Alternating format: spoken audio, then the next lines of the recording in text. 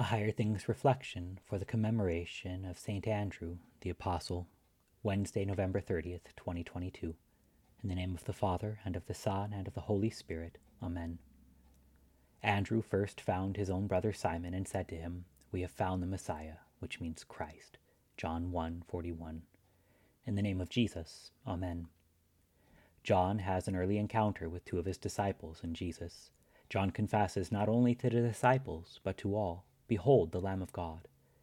With such a great confession of who Jesus is, how could anyone miss it? Sadly, many miss not only John's announcement of Jesus, but also Jesus himself.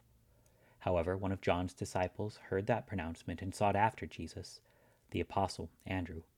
The first apostle of Jesus, he found his brother Peter and declared to him, "We have found the Messiah." Andrew's declaration to Peter is just as important today as it was then, if not more important. Today our focus grows ever more increasing on God's promise of a Savior to coming to fruition. It's not a matter of wanting a Savior, because we don't due to sin, but needing a Savior. We need Jesus to be who John says he is, the Lamb of God who takes away the sin of the world. Our sinfulness keeps us from God. Our sinfulness makes us an enemy of God, and being an enemy of God only ends with death. God is not content with death and makes the promise of Jesus. As time passes by, more and more of God's promise is revealed until John makes the startling revelation that Jesus is the Lamb of God. Andrew takes that revelation and expands on the fact that he is the Messiah. The Messiah has come, and we await his glorious return on the last day, where he will take all believers to be with him in heaven forever. Until that day comes, we continue to look forward to the day of our Lord's nativity, when he comes to us in the most unlikely of ways, a baby born to unsuspecting parents. What Andrew proclaims to Peter continues to resonate with us today. We have found God's promised Savior, Jesus, the Messiah. We have found him in the manger. We have found him in his word, and in the bread, and the wine, and the water. We have found him on the cross, and we find him as he is risen from the dead. In the name of Jesus. Amen. Almighty God, by your grace, the Apostle Andrew obeyed the call of your Son to be a disciple. Grant us also to follow the same Lord Jesus Christ in heart and life, who lives and reigns with you and the Holy Spirit, one God, now and forever. Amen. I believe in God the Father Almighty, maker of heaven and earth, and in Jesus Christ, his only Son, our Lord, who was conceived by the Holy Spirit, born of the Virgin Mary, suffered under Pontius Pilate, was crucified, died, and was buried. He descended into hell. The third day he rose again from the dead.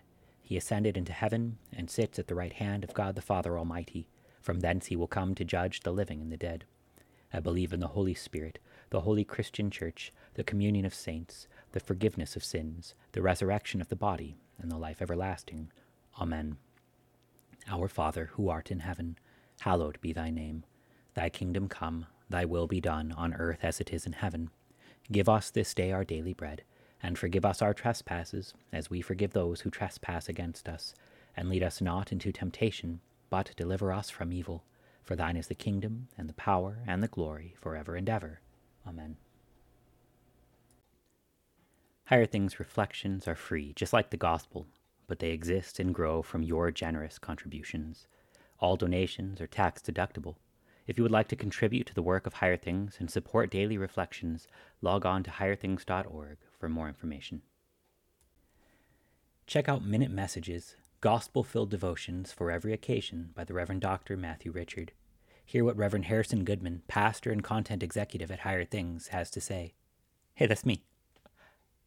Reverend Dr. Matthew Richard gets right to the point, rightly dividing law and gospel, leaving us with the truth of God's word and the comfort of his promises. For all of the places we find ourselves overwhelmed by a lack of time and an abundance of sin, these brief but incredibly pastoral devotions are a gift to the Church.